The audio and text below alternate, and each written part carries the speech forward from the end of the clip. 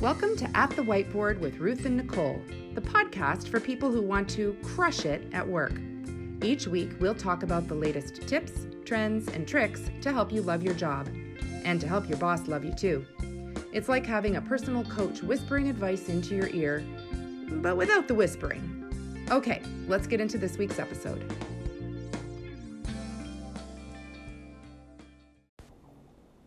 And we're live on the podcast. We are live on the YouTube. We are live on the things. We are live. I know, I'm being silly now because you mentioned a nap, and I'd really like to have a nap, so I'm feeling a little punchy. Well, we've been at it. I was here early today too, so we've been at it kind of all day, just clearing up some things because I'm off to New York. Oh, New I'm York so jealous. on Thursday. Yeah. You gonna see any shows or anything? No, nobody will see shows.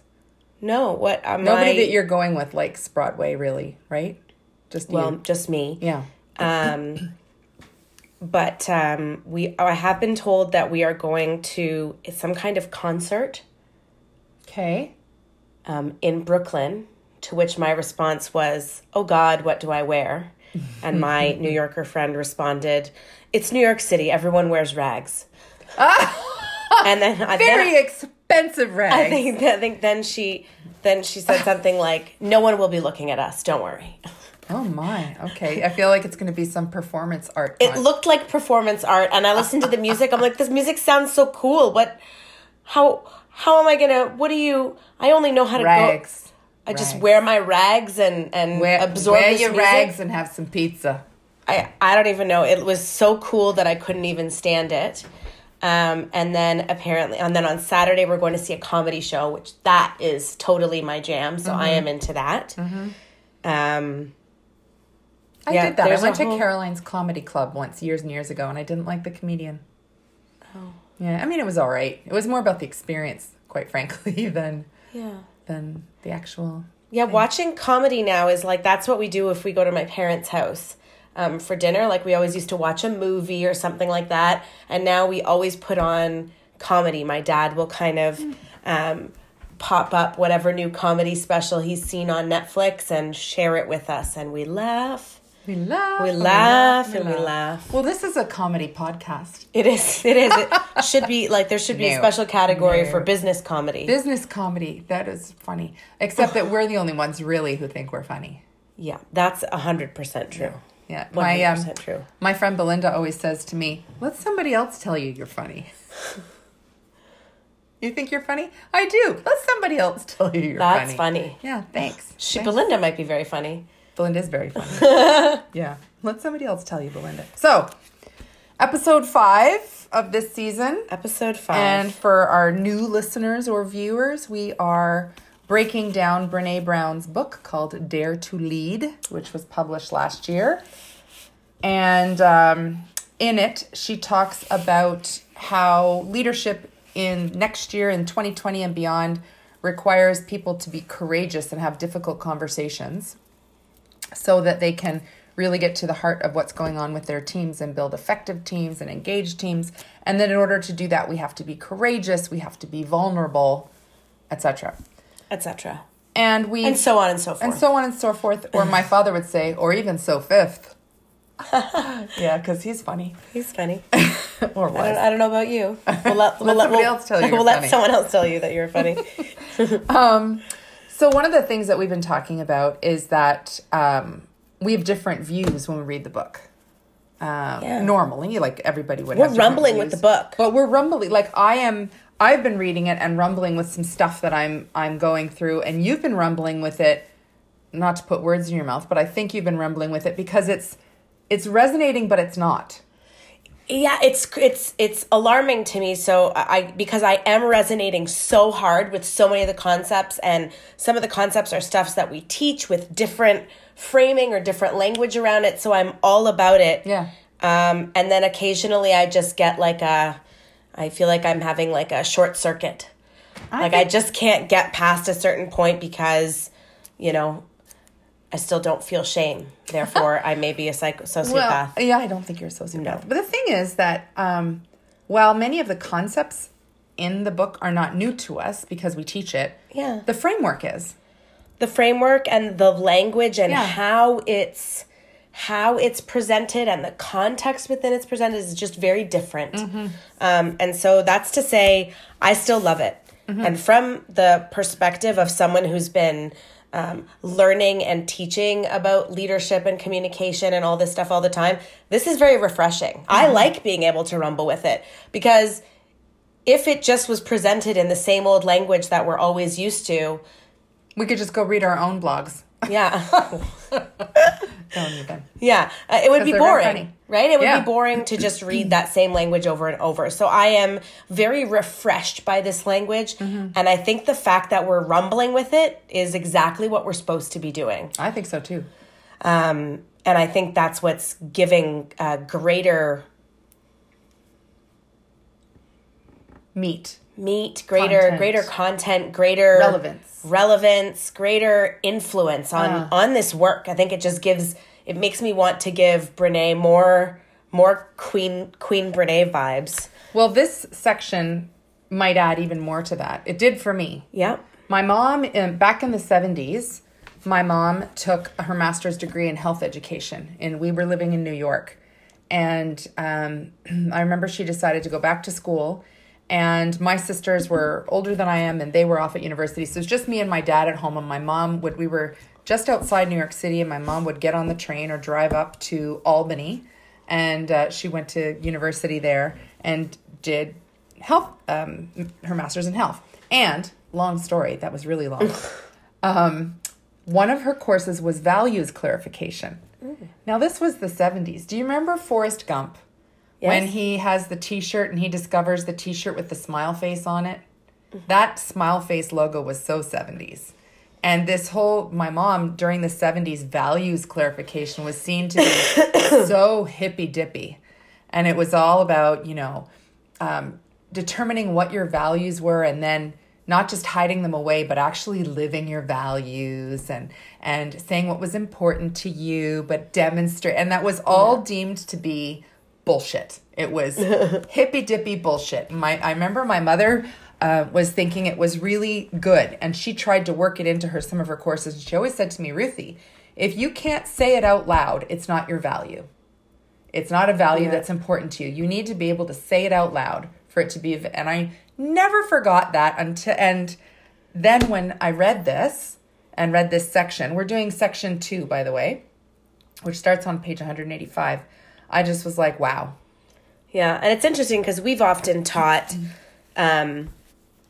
organizations, that it's so important that the only way that you can get people, as I often say, on the bus with you and to your destination is by all being connected to the same set of values, the same mission, the same vision, all of that stuff. And so, every time you mention to someone, well, what's your organization's mission, vision, and values, they're going to roll their eyes and say, I don't know, check that page of our website. Yeah. But I truly believe, maybe more so in smaller or more organic organizations and less so maybe in like big bureaucratic organizations, those values can really mean something. Yeah. I reread ours on our website the other day, and I was like, yeah, those still stand true, and those are what we believe in and how we conduct our work and how we do it. I believe it is as well. I don't know if you will recall, back in one of the first episodes, Brene talks about how people need to be able to measure and quantify the behaviors that mean you're a good leader. And that a lot of times today there is no measurement. There is somebody might just say, here's a soft skill. And are you influential? Do you coach people? Blah, blah, blah. But there's no hard, fast behavior. Well, this chapter is where, and I always thought, well, how are you going to do that, Brene? This is the chapter where she does it. So she starts by helping us define our values, then take a look at the behaviors that support those values, and then turn them into measurable things that you could, on a performance discussion, actually talk about. I love it. Page 185 is where this starts, and I wanted to read a little bit from the first quote. And because in this book, Brene refers a lot to the arena. She says, who's going to be in the arena with you? In other words, who's going to be rumbling with things? Who's going to throw off their armor that prevents them from having difficult conversations? Who's going to get in there and do the hard work with you? And she says, the arena, particularly during dark and hard moments when we're trying to be really brave, can be confusing and overwhelming. Distractions, noise, a rapidly blinking exit sign that promises relief from discomfort, and the cynics are in the stands. In those tough matches when the critics are being extra loud and rowdy, it's easy to start hustling or to prove, perfect, perform, and please. And then she says, we can either hustle to show the crowd that we deserve to be there, or we can let them scare us off. Either way, it's easy to let them get in our head and hijack our efforts. So I loved that, because what she's saying is, if we aren't being true to our values, we're not staying in the arena and doing the hard work. And all these people are watching us in the arena. Remember in one of those other chapters it talked about people who are happy to throw criticism at you, but won't get in there with you and help you. Those people who are watching and hurling insults, it's a lot easier to just quickly hustle and please them than it is to stay true to who you are. I think that this is still recording while my screen goes to sleep. This is going to be a real pain if we have to do this all the time. We are using a different computer, and I did not set don't go to sleep settings. So anyway, in this, she says that the problem is that a lot of those companies that do have values, it's actual BS. She says it's BS. Oh my gosh. They put it out there because it sounds good. HR wrote it and said, this is what you're going to do. And so she says there's 3 steps to creating values. And the first one is to name them. And she says there's these activities where people take a huge list of like 100 values, and then you pick your 15 that represent you. And one of the things I loved was that she quoted Jim Collins, you know, the book From Good to Great, which is a great, great book. He said, if you have more than 3 priorities, you have no priorities. Oh, so, which is like everything we talk about all the time. Mm-hmm. And she says, if you have more than 2 values, you have no values. You have no, didn't go quite that far, but that's too many. How do you know what you tether your behavior to? Yeah. So you can't make it, when I always say that a values in an organization or should be how you make decisions. Mm-hmm.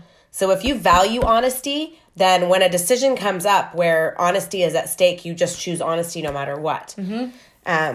And so when there's 15 of them, how do you do that? How do you matrix that all together? It's impossible. Well, she called them second tier, core and second tier. So on page 188. And apparently online because... Oh, yeah? Yeah, because I'm listening to the audiobook. She definitely said that this list of values is available online so that you can print it off. So whether you have the book or are listening to online or are just cheat reading it with us, go download that list of values. A list of values, and there's space to write your own if, something's not there.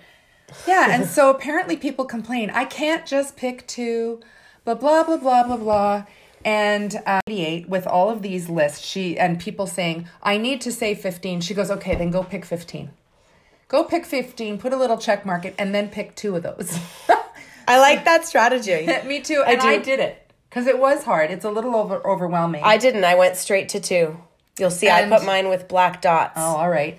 And the interesting thing is she said that the second tier, so the other 13, so you circle 2 and put check marks next to the other 13. The other 13 she called second tier, and they are enabled by the core. Yes, I did like how she explained that. It was genius. It's a great way of getting people who are unable to. So tell me about your 2.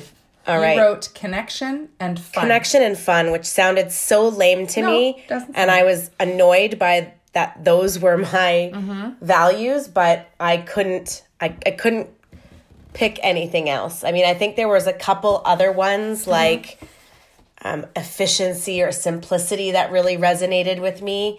But at the end of the day, I had to go with those 2. And I realized connection for me was all about connecting with people and connecting people with other people and connecting with people when I train, teaching other people to connect with other people.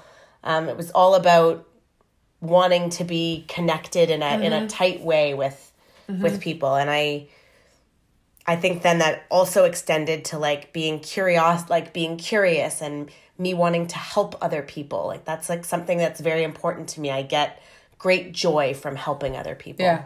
Yeah. What about fun?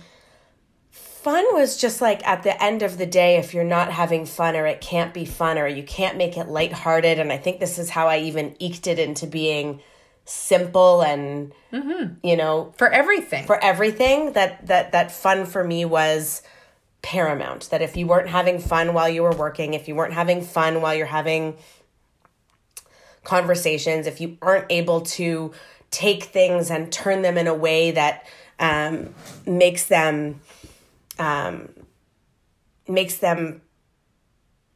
not so much of a burden. I feel like there's so much negative talk all the time. I think that for me was like that positive energy and fun was important for me. Yeah, that's interesting. I had honesty and kindness. And then when I was talking to you last week, you said, you know, integrity is one of your core, before we talked about this, traits. And I thought integrity is probably a better one. And honesty could be a subset to integrity. For sure. Because it is very important to me when people do what they say they're going to do, when people do the right thing, even when no one is looking. It is important to me. And I want my actions and I want our company's actions to represent that. And the kindness piece is just, it's the layer of everything that we do, certainly at work. And what I try to do, I'm more successful some days than others, but what I try to do rather, even here, there's, I know people who really struggle with connecting with one particular person, and they're really quite hard on this person. And I have to be careful that I don't sound like a minister or something and saying, well, perhaps, but I feel like I have to, because this person's not a bad person. They just have issues with social boundaries. So anyway, I thought that was really, really interesting, because if you look at all the other things I put next to it, generosity, respect, understanding, that all could come under kindness. Making a difference, authenticity, responsibility could all come under integrity. So, no, it's the sun. I'm trying to figure out where that sun is coming from, what it's hitting. Oh, it might be hitting something behind us. Yeah. Anyway, I don't know. It's all right.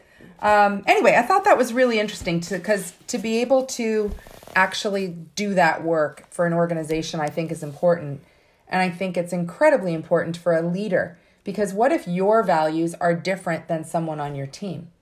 It's fine. They probably will be. But is that part of any clashes that are happening? Yeah. I mean, it's sometimes, I know, and if you and I are at disagreement to something, it's often because you have a very strong values-based kind of this is how you see it, and this is right, and this is wrong. And you always stand by that judgment. You don't kind of falter it or, make it work for everyone. Whereas I am often from the connection side looking at people and thinking like, well, what's possibly going on and why are they thinking that way and how are they behaving that way? Is it possible that it's this or that or this, the other, right? Yeah. And that can sometimes put us at conflict because you've got the rigid and I'm like, well, let's... Yeah, and that makes a lot of sense, because it's like taking kindness, how far do you take it? Yeah. Right? So, and this goes into the next step. And this, what you're seeing on the screen, is the actual sun on your sweater. Look down at your sweater. It's coming, it's from behind the corner of the computer. Yeah, but I think it's coming off the corner of the computer, and that's the reflection. This reflection on this piece of sun right here is going up there. I don't know. Yeah. So in step 2, that's when it's looking at behaviors that support the value. So she says, what are 3 behaviors that support your value? So if I was using kindness, for instance, the 3 behaviors I was able to come up with was 1, always making the most charitable assumption. So the guy who cuts you off on the freeway, maybe his wife is having a baby and he's trying to get to the hospital. I also put down practicing the platinum rule, which we've also teach. So for those of you who don't know, you're probably familiar with the golden rule, which is do unto others as you would have done to you. The platinum rule is do unto others as they would like to be treated. So treat others the way they want to be treated, because we have now such a better grasp of diversity and understanding that not everybody wants the same thing you do, that trying to treat others the way you want to be treated, it's kind, you're doing it from kindness, but even more, it's trying to figure out what they would like. Yeah. That's my second behavior. And then my third one is doing things for people without expecting anything in return. Ooh. And that is a very tough one for me. So she talks about this, and then she says, take those 3 now and flip them and come up with slippery things that are outside that value, slippery behaviors. And so first one for me is being charitable with people I like and only people I like. It's a lot easier to go, well, maybe she just doesn't have any social boundaries, or maybe he's late for the hospital. But if I don't know you, I might be more likely to go, what a jerk, right? It's a lot easier for me to be charitable with people I like. So that's a slippery behavior that is outside of my value. And then the next one is practicing the platinum rule is the golden rule. I'm being kind to you because I would really like it if you did this. So therefore, I'm going to do it to you. And it's the easy way to go. Mm-hmm. And then the third one is when I do things for people without expecting anything in return, stopping the kindness if I don't get anything back is also a thing for me. And I get that from way back when I was younger, when I remember we moved and my parents were just around the same age I am now. And they were trying to get into a new community, and they kept having dinner parties and doing stuff, and nobody was inviting them back. And it was just because other people it was like getting into a clique at this age. Communities are well established and whatever. And my mom was just like, well, then I'm done. And I have found myself doing that. I stopped inviting people over for dinner for that reason. Yeah. I used to have dinner parties all the time. Yes. I used to take great care in a really fancy, intricate meal, and never got those invites back. Someone did at once point out to me that they thought that it was very difficult for them to reciprocate because they felt like they couldn't match my dinners. And it's things like, if you go outside, let's say in the winter, sometimes people will shovel your neighbor's walk. And if the neighbor never shovels yours, do you stop shoveling it? Is that kind? It's, and these all seem like really far out there, and oh, come on, Ruth, you don't have to shovel it every time or whatever. But it's little examples. And if we were to apply that to work, what would that look like? Very interesting. Like, what would that look like for you, for instance, for connection? What would behaviors, both the good ones and the slippery ones, look like for you? I struggled with a little bit of the slippery ones on connection, but maybe it'll come to me. I know for connection, it was about helping, like this behavior of wanting to help others, as a means by which to forge connection. Yes. I always said, my sister-in-law said, oh, I feel bad because I've asked you for 2 favors in a row. Mm-hmm. And I said, oh, well, you should know me by now. I love doing favors for people. It makes me feel really good. Mm-hmm. And I feel honored that someone's willing to ask me for something tough. Mm-hmm. And she was like, that's the strangest thing I've ever heard. Okay. And she kind of she's like, whatever. Anyhow. But that is probably for sure. So that's something about helping people. I also really enjoy connecting other people in order to help other people. You're very good. You're a connector. I just love hearing someone say, like, they're having this challenge, and me being able to say, like, I know someone who can help you, or I know someone who did this. I know someone you could talk to, and putting them together. I mean, I don't know if those people actually like doing that post-connection bit, but I like making that connection happen.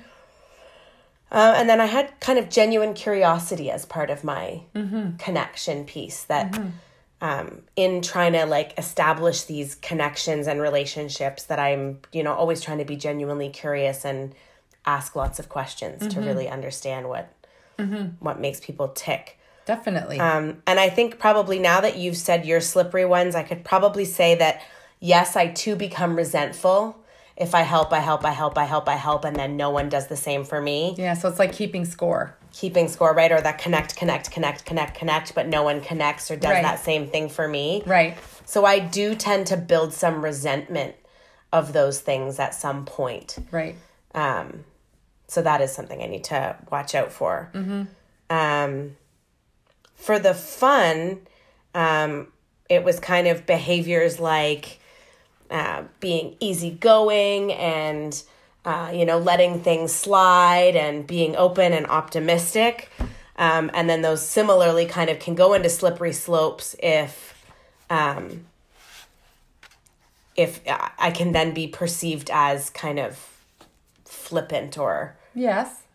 Right? Like, what's that line for me when things go from easygoing and fun? Not everything's fun, Nicole. Yeah, not everything's fun and not everything's positive, and I don't ever want to be that person that's like, but look on the bright side because... That's hard. It's interesting because last week you called me and you said, I just need to vent. All I want to hear is, yes, Nicole, that's awful, Nicole, or something like that, right? Because you were clear up front what you needed and because you didn't want the look on the bright side, Nicole. Yeah, I think what I was asking for is like, I need to vent and I recognize that some of these are stupid or selfish or this or that. I just Isn't that funny? I just wanted to say them and I didn't want a solution, right? Like it's like that thing they typically say about like the difference between men and women, right? Women want to talk something out and talk through it and get some empathy, and men want to solve the problem. So if I, do the same complaints to my husband, he'd just say, well, just don't do that. Just don't feel that way. Yes. Just don't talk to that person. Just stop doing that. And I didn't want that. I was like, just want someone to listen to my venting right now because I'm frustrated, and then I'll be okay. Oh my goodness, that's funny. So the first, obviously the first step is the naming the values. The second one is understanding the behaviors that support it and the behaviors that take away from it. And then the third thing she says is, again, approaching things with empathy and compassion. So this is where she talks a lot about the arena and who's in the arena. So I think people should read this section on their own.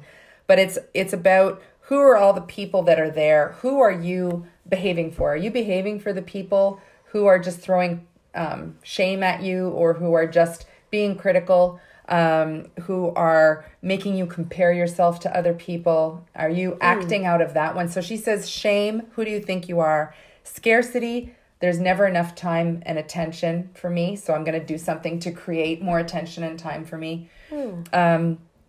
Or comparison, look how everyone else is doing things so much better. I better hustle so that I'm doing things as well as you are, instead of sticking with my values.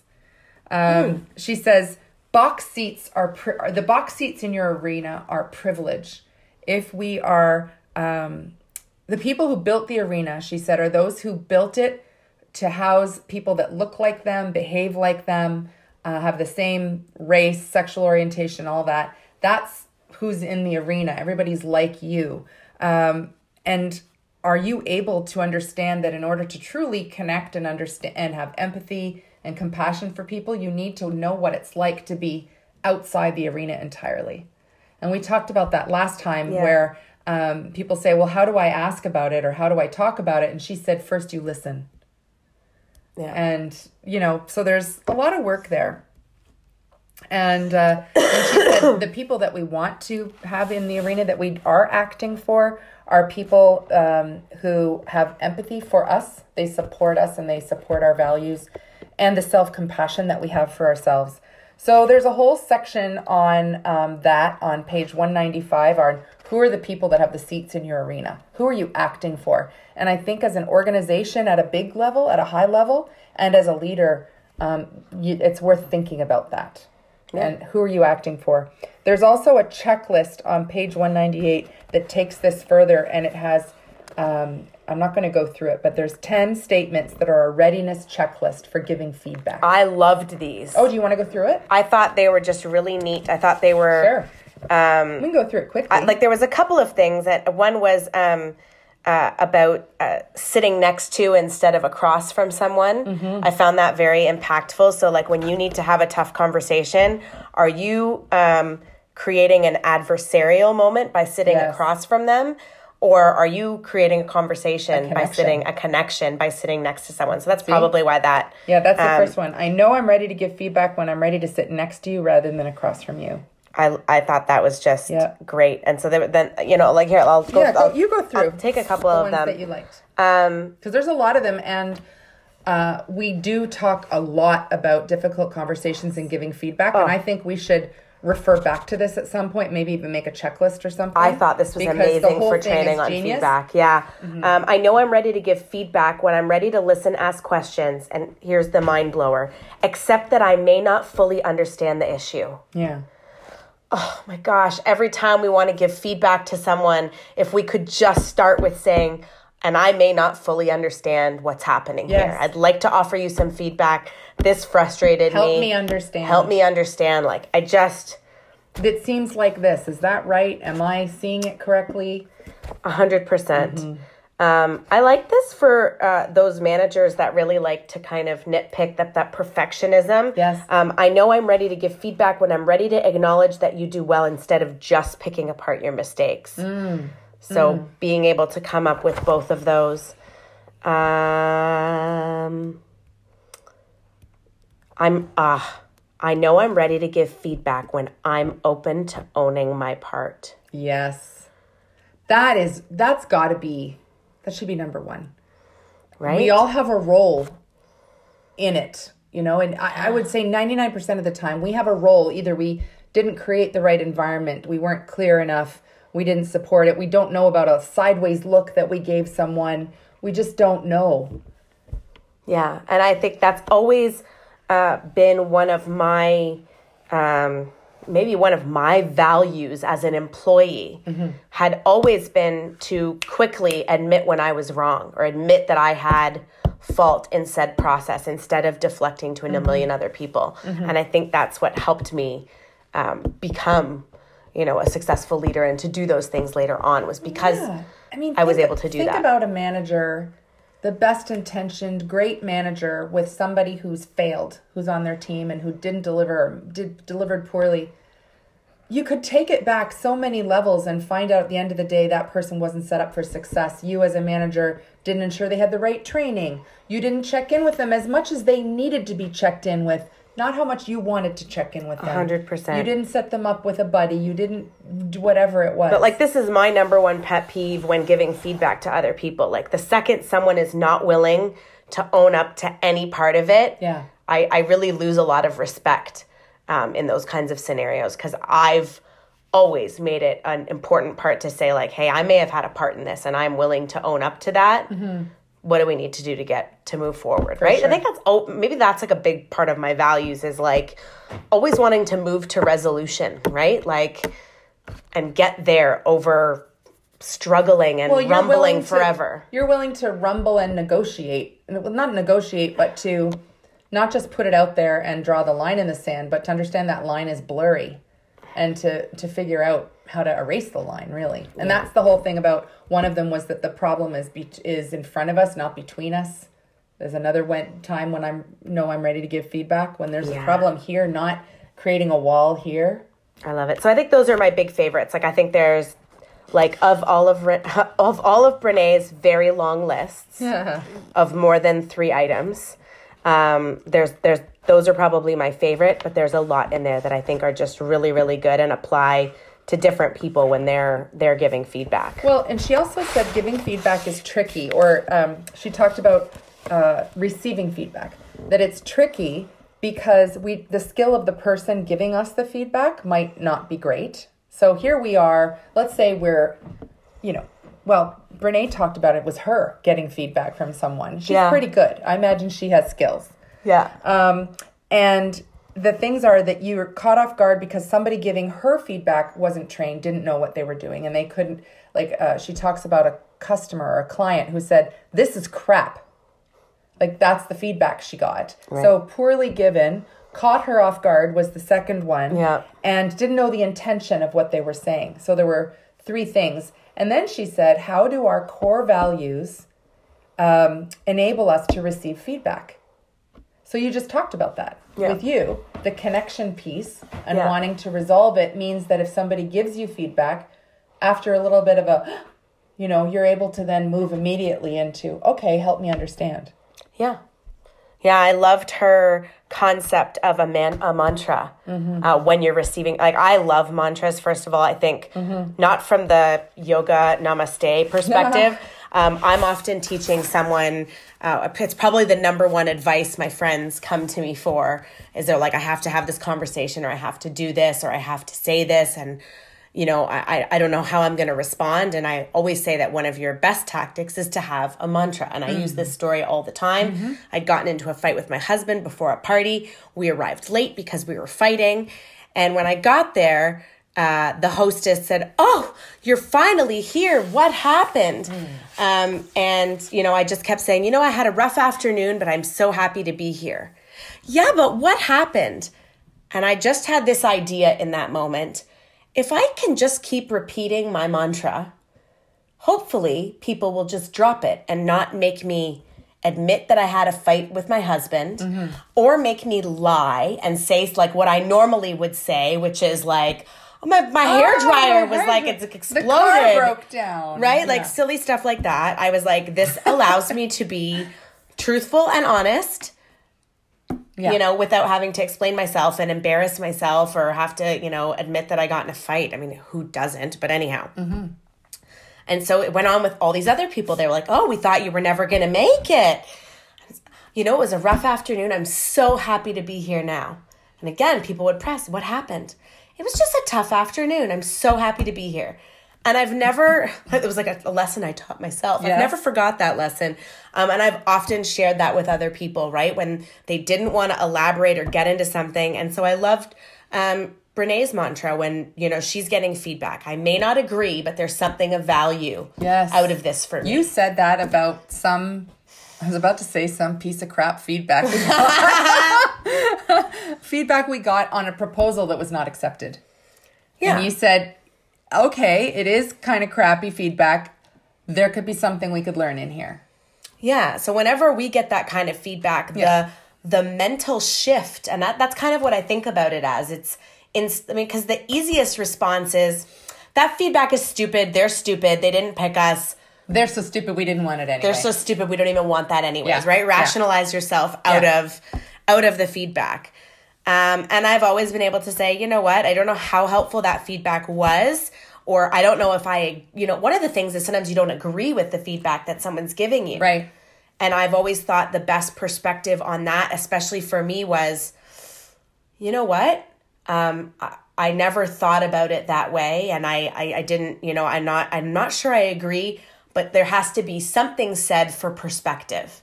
That if your perspective is that way, or if you felt there could have been more in the section that I thought was longer than all the other sections, there must be something to that. Yeah. And you're doing that again from the connection piece. You're even in that moment trying to connect to the words, to the intent, to the person giving it to you. Yeah. When I react to that kind of stuff, I'll do it from the right thing to do is to listen. The right thing to do is to take the feedback. The right or wrong. Yes. Yeah. Yeah. Yeah, and I'm often thinking of it from you know what? It's not easy to give feedback. They're probably not trained in giving feedback. Maybe their decision was a bit arbitrary. Maybe they can't even decision. say. The person we talk to, it's not even them. They get the piece of paper. Well... Yeah, so here in this section, it could have been more or better. And you're like, more, better what? Yeah. Right? But at the end of the day, you say, okay, for future proposals, maybe we should just beef this up a little bit more. And if that helps us win another proposal, then we're all winning. Right? So I love this idea of having a mantra in the back of your head that says, I may not agree with this feedback, but I have to admit that there is some value somewhere in it. Yep. And it might even just be the value of the experience of having the conversation. I cannot stress that enough. Yeah, she goes on from this section before she winds it up. She says the whole point of having the values is to ensure that all your behaviors align with it, and whether it's you as a person or what the heck, or you as an organization. Are your behaviors, the projects that you're taking on, the conversations that you're having, the people, whatever, do they align with your values or not? And so when you go back and look at ours, it's great to know that it still is what we do. And she says as well, when you share what those values are for other people, it allows you to build connections and understanding. And she tells this story of somebody she's known forever. And she went through this exercise with them and found out that finances is one, or financial accountability or something like that is one of his core values. And she just was agog and had to pick her jaw up with both hands and understood why he was always picking at the numbers. Made me want to go back and go, can I have a third one? I feel like I'm like that too. So the last section in this part is on page 210. And she then says, now we've got our values. We know what it is we're trying to do. And how do we hold people accountable? So this is the part where she operationalizes it. And she creates behaviors for each value that people are then held accountable to. And this is the thing. So she has, it starts on page 210, and this last section, it's quite short, but this last section is what boundaries are in place so that you can make sure that you're living your actual values and you can measure them. You've got all these behaviors that are set down, and you're measuring things like, what did she say? She called it living big. You take your values, you have the behaviors, and what about the other things like we always have to have positive intent. How do you measure that? Right? Or we always have to have integrity. We always have to be generous. How do you measure that? So the whole thing that she says is she ended up with, what boundaries need to be in place for me to be have integrity and be generous with my assumptions about everyone else. So anyway, there's this whole thing, and she just goes through what that means to be brave. So her organization is be brave, serve the work, and take good care. How do you measure that? Well, in her company, being brave is I set clear boundaries with others. I lean into difficult conversations, meetings, and decisions, and I talk to people and not about them. So you ought to be able to have good conversations about that. Yeah. That's a great set of boundaries, and probably one that we could recommend in a million different organizations with toxic cultures. Yes. Right? Yeah. She says serving the work is about stewardship. The behaviors are I take responsibility for our communities and consumers' experience. I am responsible for the energy I bring to situations, so I work to stay positive. I take ownership of adapting to the fast pace of this environment. Those are all absolute things that you could talk to in a performance conversation. Yeah. She says, you can see how this process takes lofty and subjective values and makes them real and accountable or actionable. Clear is kind, unclear is unkind. I wonder what that would look like for our values. We'd have to, I wonder if that might be a little exercise we might do as part of this week.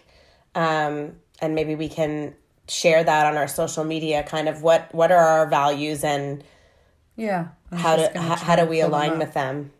Yeah, I literally just looked at them the other day because Ruth had so very kindly redone our website and made some changes. One of them is execute flawlessly.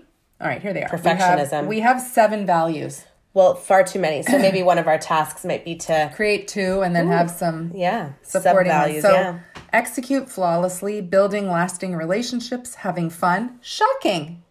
I'm pretty sure I must have put that in there. Making things simple, staying ahead of the curve, surprise and delight, and operating with integrity. Isn't that funny? That is such a mix of the two of us. Totally. Such a mix of the two of us. It really, really is.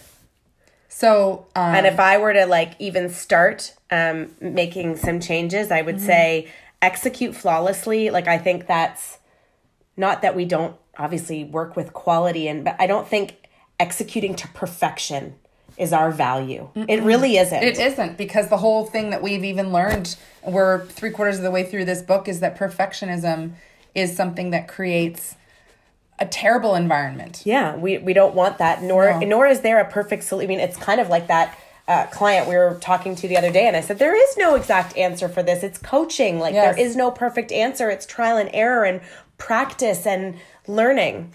So I would take that out. Gosh. Right? I mean, maybe surprise and delight again. I think. Well, that's sort of part of make fun. If you're having fun and you're building good relationships, I'm sure you're surprising and delighting. Yeah. stay ahead of the curve. I mean, it's something we try to do. Try to do, but I can't say it's like one of our 100% operational values. So what you'd do is, if whatever you select there, you'd say, what are the behaviors that we would measure for staying ahead of the curve? We attend regular training. Yeah. We look for opportunities to do something new. We speak to new clients and find out what they want and then operationalize that. Yeah. You know, so each of these, if they are values, we need to then write down what behaviors support it, what behaviors are slippery, and what are the measurable behaviors that we could do at the end of every year. I think if it's helpful for our listeners and our readers, or Brené's readers, we can do this as a bit of an example and share with you how we've rumbled with our previous 7 values, or more than 7, and got down to 2 with a bit more clarity. Yeah. And I think that's why I wanted to sort of fly through the feedback section, because it's so much part of other podcasts that we've done and other work. True. And when you talk about actually operationalizing what the values are, and then I didn't even think to look at our own. And now I'm looking at it and going, how do we do that? They make sense. What's there? It makes total sense based on what we just talked about. Yeah. But what could we do? So I think that's kind of a cool one. So that is that section. And the next section is part 3, Braving Trust. And it starts on page 221. And it goes to, it's very short, 238. It's only 17 pages. So that'll be next week. So that we'll do that one. Next week we will. Yeah. And I'm catching up on some blogs as well that summarize things. But I do like the idea of, when we should do this? When we do our annual review in December, part of that should be looking at our values, whittling the list down, and then picking some measurable behaviors that we can talk about. Did we do that this year, and can we put them in place for next year? Love it. Thanks, Brené. Love it. Thanks, Brené. Call us. Still waiting for that call, because I may be a sociopath. Not a sociopath. All right. Thanks, everybody. Until next time. Bye. Bye. Thanks for listening. Don't forget, you can find us on all the usual social media.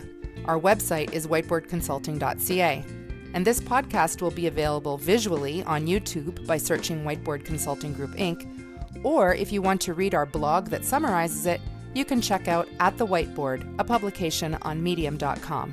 Finally, if you have any questions or suggestions, we'd love to hear from you. Send us an email at info@whiteboardconsulting.ca. Thanks again, and we'll see you next week.